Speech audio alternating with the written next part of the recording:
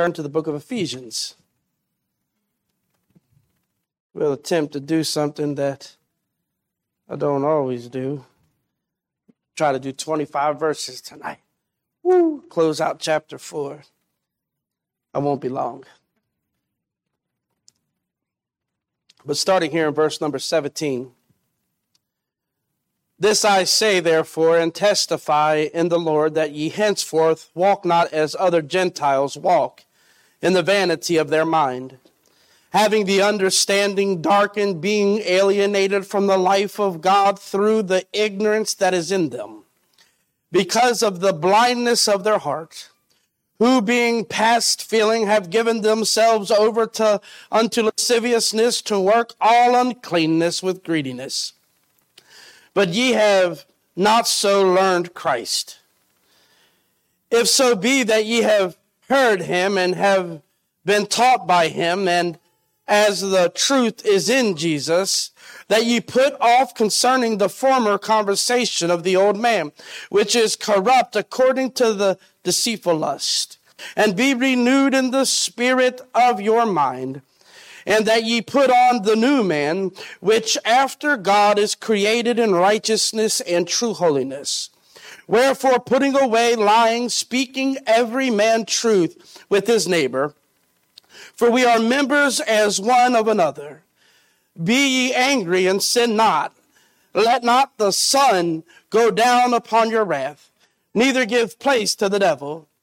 Let him that stole steal no more, but rather let him labor, working with his hands the thing which is good, that he may have to give to him that needeth. Let no corrupt communication proceed out of your mouth, but that which is good to the use of edifying, that it may minister grace unto the hearers. And grieve not the Holy Spirit of God, whereby ye are sealed unto the day of redemption. Let all bitterness and wrath and anger and clamor and evil speaking be put away from you with all malice. And be ye kind one to another, tender-hearted, forgiving one another, even as God, for Christ's sake, hath forgiven you. Let's pray. Our gracious Heavenly Father, Lord, I pray that you'll pour out your Spirit upon us this evening. Thank you for those who were able to make it back here this evening, Lord. I pray that you'll hide me behind the cross, Lord. Order my steps in your word. Give me the words to speak this evening as we open up this last portion in chapter 4 of what it means to put on the new man. Lord, we give thanks to you for all that you've done. In Jesus' name, amen. We started this morning with the thought process of putting on the new man. That this idea of putting on the new man is a decision that we have to make each and every day. Even as believers, we have to make the decision to walk not as the world, to walk not with the world. But we've seen even more the contrast starting in verses 18 and 19, verses really the rest of the end of the chapter, of chapter number 4, the difference between the believer's walk and the unbeliever's walk. We see that in chapter 4 and verse 19, as we've seen this morning, that an unbeliever, they walk in the vanity of their mind. Even more, he said in verse number 18, that their understanding was darkened. They were alienated from the life of God through the ignorance that is in them because of the blindness of their heart. And as if this isn't bad enough news, I mean, what really worse can be said? Paul is not complete stating the condition, the true condition of an unbeliever. He goes on even further in verse number 19, after saying that they're darkened, their understanding's darkened, after the saying they're in ignorance, he says in verse number 19, who being past feeling have given themselves over unto lasciviousness to work all uncleanness. Meaning that in the beginning, even in the mortal, even in the unbeliever, there is within them a moral understanding of right and wrong. But even in them, he says, the condition of these unbelievers, he said they are even farther down the hole than you think. These people to whom he's speaking of, they are past feeling. They knew that which what they were partaking of was wrong, and yet they continued on. They're so callous to their sin, he's saying, that they are committed to their sin even upon the cause of death. Bent to continue in sin, not allowing anything to stop them. There was an ancient Greek story that was in a footnote in a commentary that I was reading. The ancient Greek story goes like this, that there was this young Spartan boy. And Spartans, you know, they were in the Greek realm, they are to be the toughest of the toughest. There was this young Spartan boy who had come up with the idea one day to steal a fox. And he stole the fox from this neighbor's yard, but as he was walking down the street with the fox, he found himself almost face to face with the person from whom he stole the fox. So the young Spartan boy took the fox and he shoved it up his shirt and stood at attention and did not move a muscle at all. And as this story goes, that the young boy stood at attention, and when the man walked by from whom he stole the fox, he did not flinch. But when the young Spartan took the fox and shoved it up his shirt, the fox had become frightened and had destroyed his organs while he hid the fox up his shirt. The moral of the story is that the young Spartan boy was not willing to give up his sin. He wasn't willing to confess that which he was doing, even though it costed him his own life. Bent to continue on in the thievery in which he was doing. I thought about this even with my own father. You know, my dad gave his life to alcoholism. You know, if you tried to speak to him about alcoholism, he would try to kind of push you off. Yet he was so committed to this, he hid it from even a lot of people. But on December the 5th, 2020, I found him sitting at the table. And guess what was there right in front of him, dead at the table? A bottle of bourbon. So committed to this sin that he would not let go of it, even though it was destroying him. This is to which Paul is speaking of here.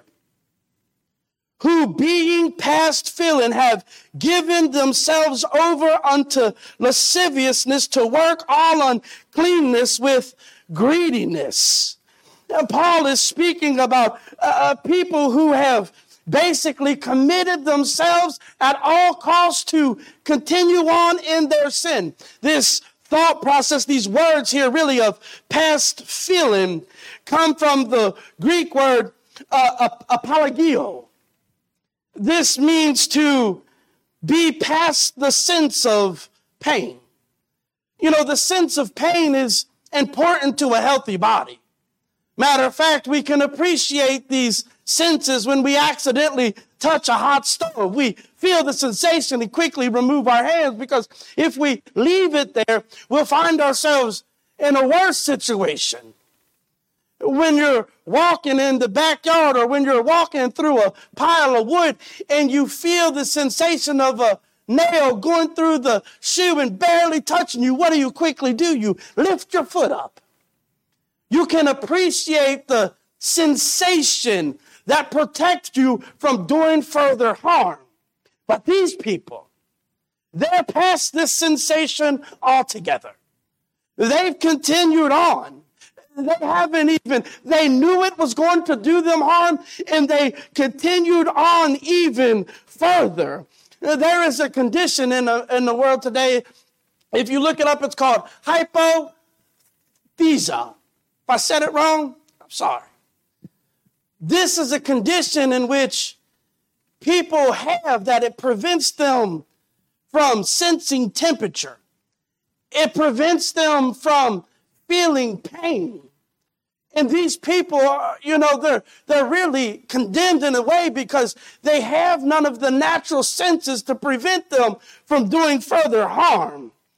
Paul says that these people to whom he's speaking about here, these unbelievers, these people who know not the Lord, they have spiritual hypothesia. They have a spiritual condition in which they have no senses to prevent them from going any further. And to say it even worse, who being past feeling have given themselves over to lasciviousness, to work all uncleanliness with greediness. He says, these people have become so numb to their sins. They're so past their feelings that not only are they past the fact that it is sin, but they have given themselves over unto lasciviousness. They've committed themselves to the work, to work all uncleanliness with greediness. Now, to kind of bring this into light, this word work is used 3 times in the New Testament. The word work here is in this manner is the word ergasia. In Acts chapter 16, this word is used to describe, remember when Paul went in there, Paul and Silas went down into Philippi, and the men had this lady who was demon possessed, and they used her for ill gain.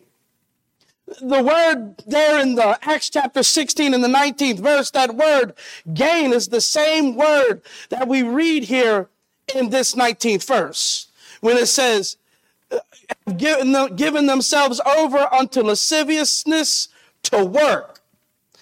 This word work means to be gain. Gain, so to say, gain made by wickedness. In Acts 16 and 19, it says, and when her masters saw that the hope of their gains, that's the word, ergasia, was gone, they caught Paul and Silas and drew them into the marketplace unto the rulers. When they seen that the prophet was removed because the Lord had mightily used Paul to heal this young lady, when they seen the prophet was gone, they drew them into the streets to do them harm. Even more, in Acts chapter 19, there in 24 to 27, it says, for a certain man named Demetrius, a silversmith, which made silver shrines for Diana, brought no small gain. That's the same word, ergasia, unto the craftsmen, whom he called together with the workmen of like occupation, and said, sirs, ye know that by this craft we have our wealth.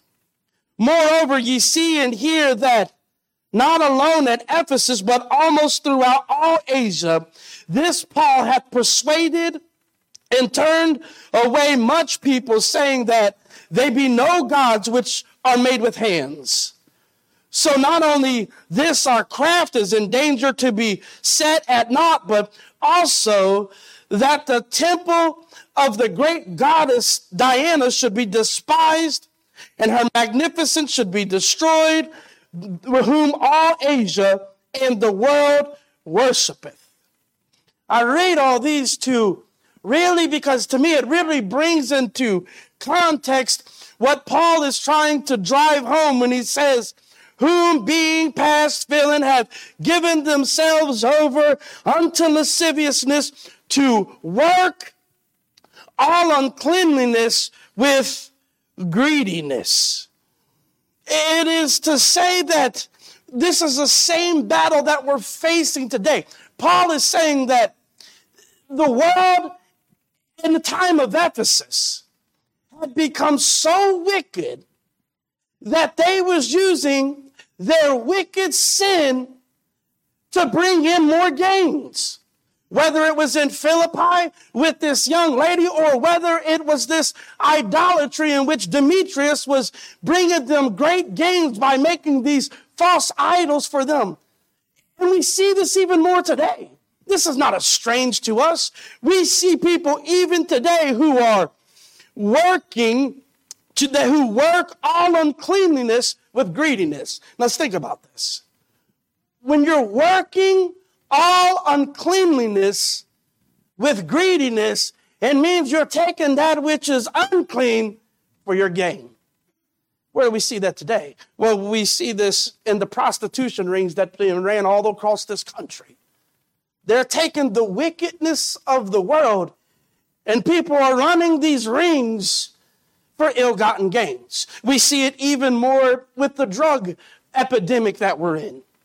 These men who are dealing drugs, they are what? Working uncleanliness with greediness. Even more in the age of pornography, which, by the way, Forbes just produced an article the other week that said that pornography makes over $4 billion a year. $4 billion a year.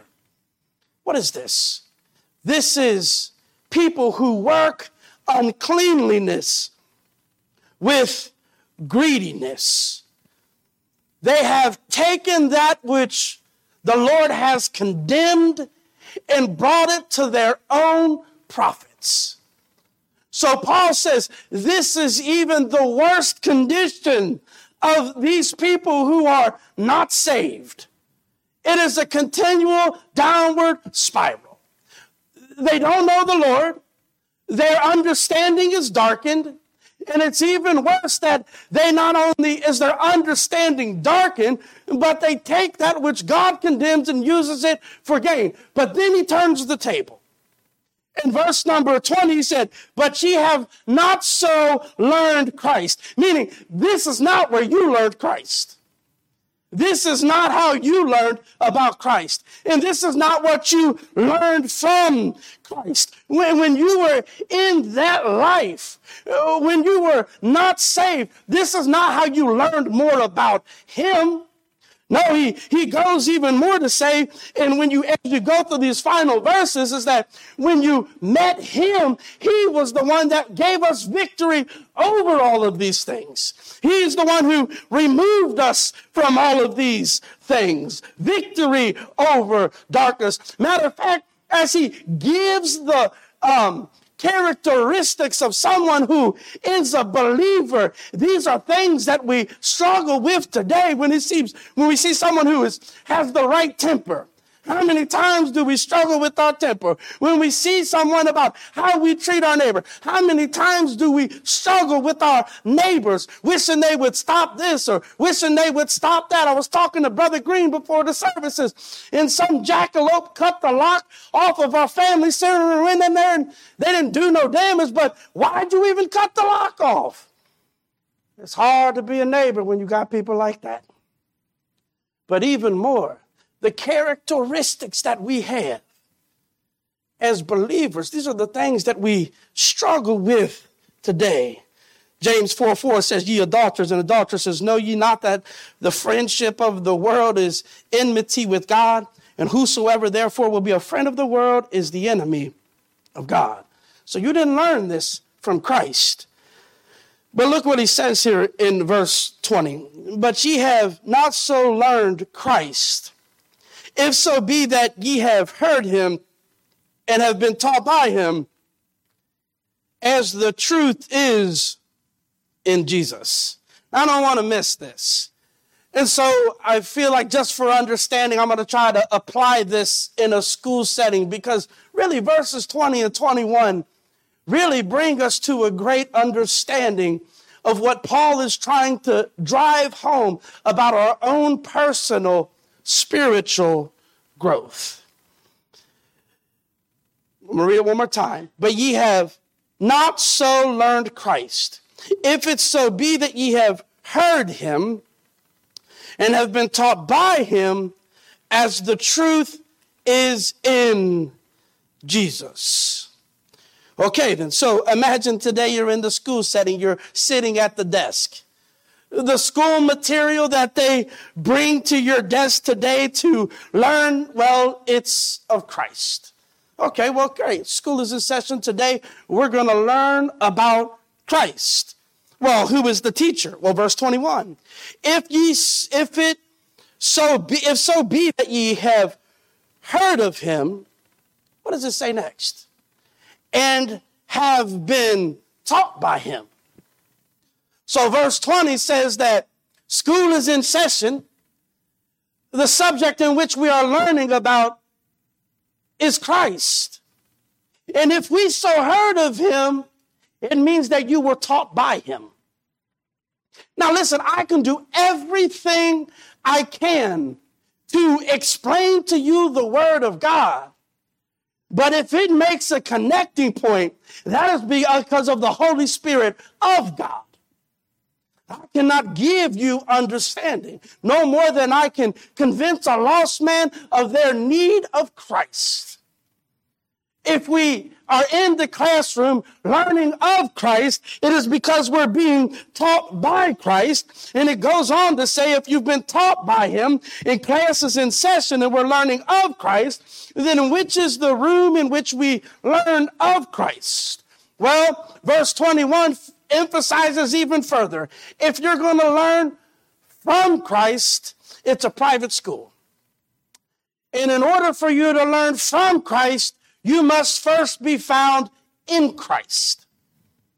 So it is that not only that he is the teacher, so to say, but he is the subject. And not only he's the subject, but we must first be in him to be taught by him about him. So what he's saying here is that when we're in Christ, now this is the way the world used to be. The world teaches the world, but those who are in Christ are taught by Christ, about Christ, to produce what? What are we taught by Christ about? What is he teaching us even more?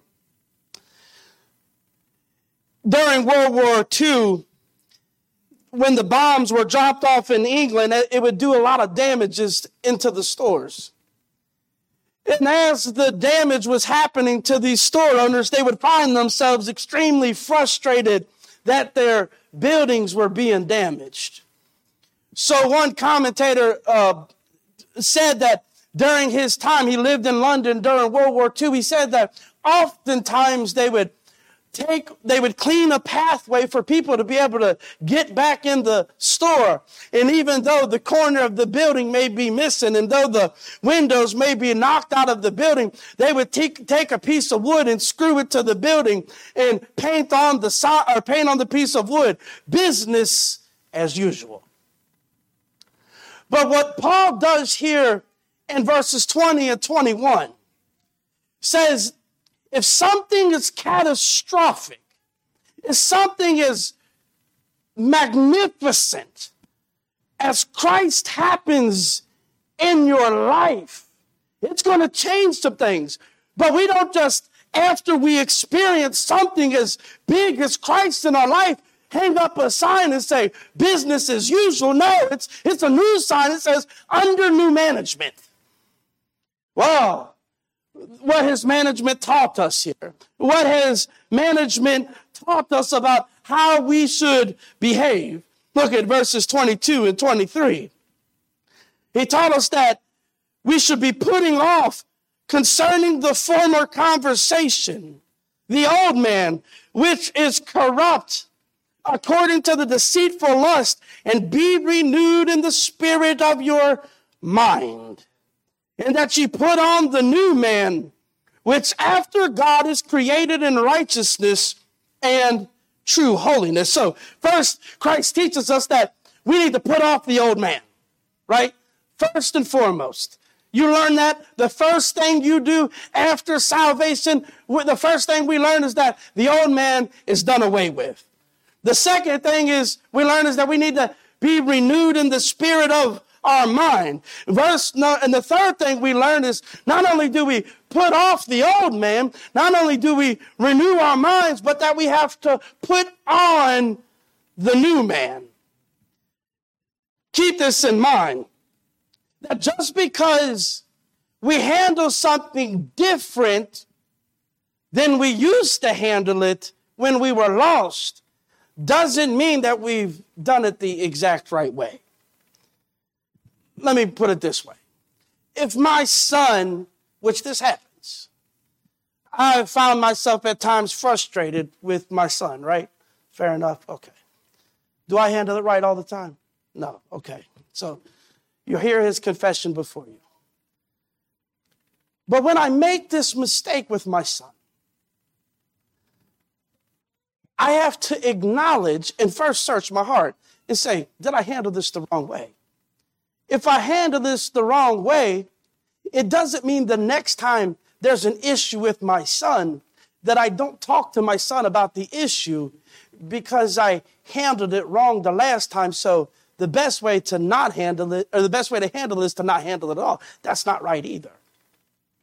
You see, what we've learned here, what he says here, and the three things that the Lord teaches us is that we put off the old man. Though he creeps in and causes us all kinds of trouble.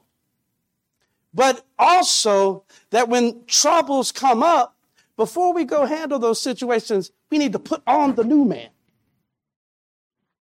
We have to be strategic in when we face problems. Just because we don't handle them the way we used to doesn't mean that we handle them the way that we should. So he tells us to put off the old man and even more, put on the new man so that we handle things in a manner in which God will get the glory. Remember in Romans chapter 6, I always think about this when it speaks about the newness of life. When Paul says, Romans chapter 6 and verse 1, what shall we say then? Shall we continue in sin that grace may abound? God forbid. How shall we that are dead to sin live any longer therein? He goes on even further to say in verse number 4, therefore we are buried with him by baptism into death, that like as Christ was raised up from the dead by the glory of the Father, even so we also should walk in the newness of life. Even more to verse 6, knowing this, that our old man is crucified with him, that the body of sin might be destroyed, that henceforth we should not serve sin.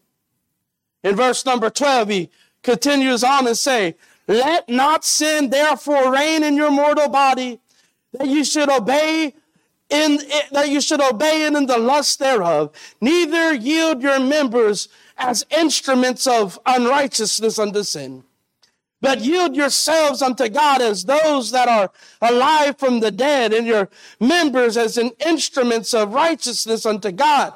For sin shall not have dominion over you.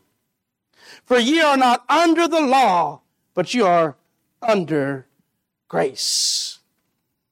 Paul's continual emphasis, it doesn't matter where you go, Romans and in Ephesians, there is a constant reminder that the old man is dead and that there is a new man to be put on. This old man is to be crucified daily, and the new man is to be put on daily. And when the new man is put on, significant results happen. Matter of fact, from verse number 24 to the closing of the chapter is all about the results that come from us putting on the new man. Starting in verse number 25, when you put on the new man, he says one of the things that happens when you put on the new man, that lying is put away. Even more, that we speak truth with our neighbors. Even more, when we put on the new man, it is possible for us to be angry and sin not. Even more, that when we have the new man put on, it is possible to come to a conclusion at the end of every day, no matter what the situation is that you face, no matter how upset that you are, no matter how big the situation is in your life, it is possible, if you will put on the new man, to go to bed each and every day in peace. Because he says here, when you put on the new man, you will not let the sun go down upon your wrath. Even more, when we put on the new man daily, we won't give place to the devil. Those who stole, they'll steal no more. But matter of fact, it goes on to say that when you put on the new man, the old man may have used to steal, but the new man won't steal no more. And even greater news, it'll give you a desire to work because you'll have a heart to care for those who need.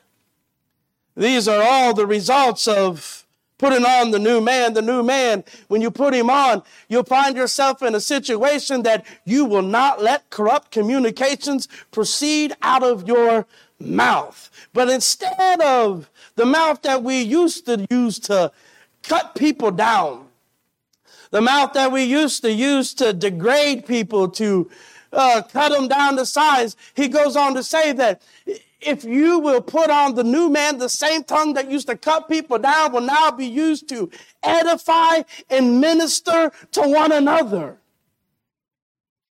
Even more, that we may minister grace unto the healers. Even more, this new man gives us the ability to live such a life. The new man, putting him on daily, gives us the ability to live in such a way that we'll grieve not the Holy Spirit. Because we have power over sin. Whereby he says, you are sealed unto the day of redemption. He closes out in verse number 31 and 32. Let all bitterness and wrath and anger and clamor and evil speaking be put away from you with all malice. And be ye kind one to another, tenderhearted, forgiving one another, even as God for Christ's sake has or hath forgiven you. You see the difference? I'm thankful that there's only 2 verses here that talk about the old man because it is seriously gloomy. But then he gives us 2 verses about what happens when we focus on our Savior and we ask him to feed us and teach us from his word about him and making us more like him. And then the entire rest of the chapter shows what a person could be like who once was wicked, but now is saved, who is seeking to be like Christ, can be an example to the world. I mean, this is the kind of person we want as our neighbor. This is the kind of people we want to be around. But this is also the kind of person we're supposed to be. But it's going to take us each and every day waking up, entering into the classroom, saying, Lord, teach me about you. Make me more like you. Help me to put on the new man and help me to mortify this old flesh so that when I go out into the world, they can see that I'm not a person who's out for ill gains, that I'm not a person who's out finding satisfaction in the things of the world, but I am a person who is completely satisfied in Christ. That's one of my favorite parts of people who were once in the world and got saved. I love hearing stories when people say, this is not to minimize if you don't have a history before the Lord saves you, praise the Lord. Everybody who has a history before the Lord saved them would willingly trade someone who doesn't have a history before the Lord saved them.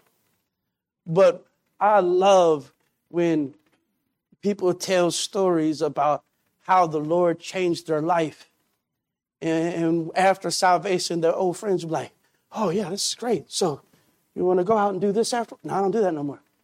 Oh, well, you want to go do this? No, I don't do that no more. Oh, you want to go do that? No, I don't do that no more either. It's like, well, what do you do with your life? I love Jesus. It blows their mind.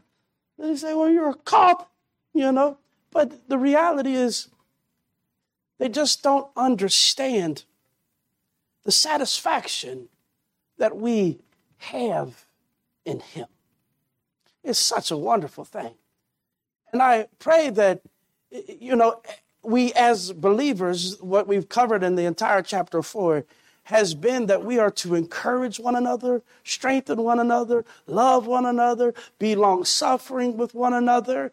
And as we continue to grow, and as God continues to gift the church and give people different abilities, that we gather around those people who God calls into ministry and who God is using, and we encourage them to use the gift that God has given them and pray that God will further give them to their glory, use them for his glory, and that we will be able to contribute to that.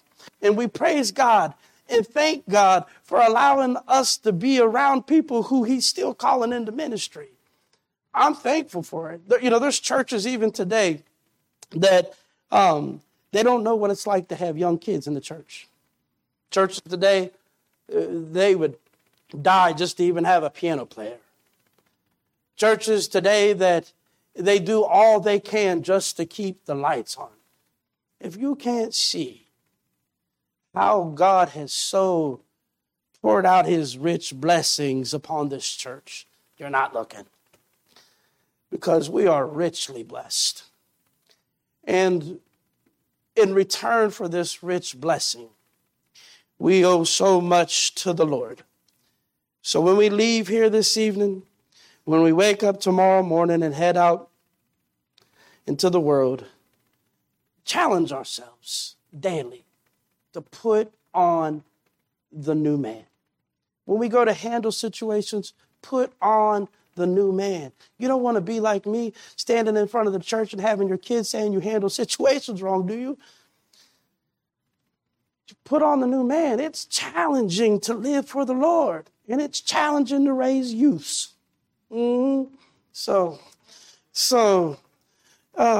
But just every day we have to strive to be more like the Lord.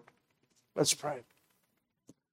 Our gracious Heavenly Father, Lord, I pray that you'll feed us, Lord, to continue to send your Spirit to remind us of all the things we've learned in Ephesians chapter 4. Lord, I thank you for the blessings that you've put upon this church. You've never lifted your hand of blessings from upon us, still using this building to nurture up people to who you've called to preach, still giving people the desires to teach, still giving people a heart for kids, still giving people a heart for your word, still, Lord, giving people a heart to sing for you in your choir. People are still giving. People are still wanting to reach others in the world, Lord. A heart for missions and ministry, Lord. Oh, what a blessing it is to be a part of this work. Lord, I give thanks to you for all that you've done in Jesus' name. Amen.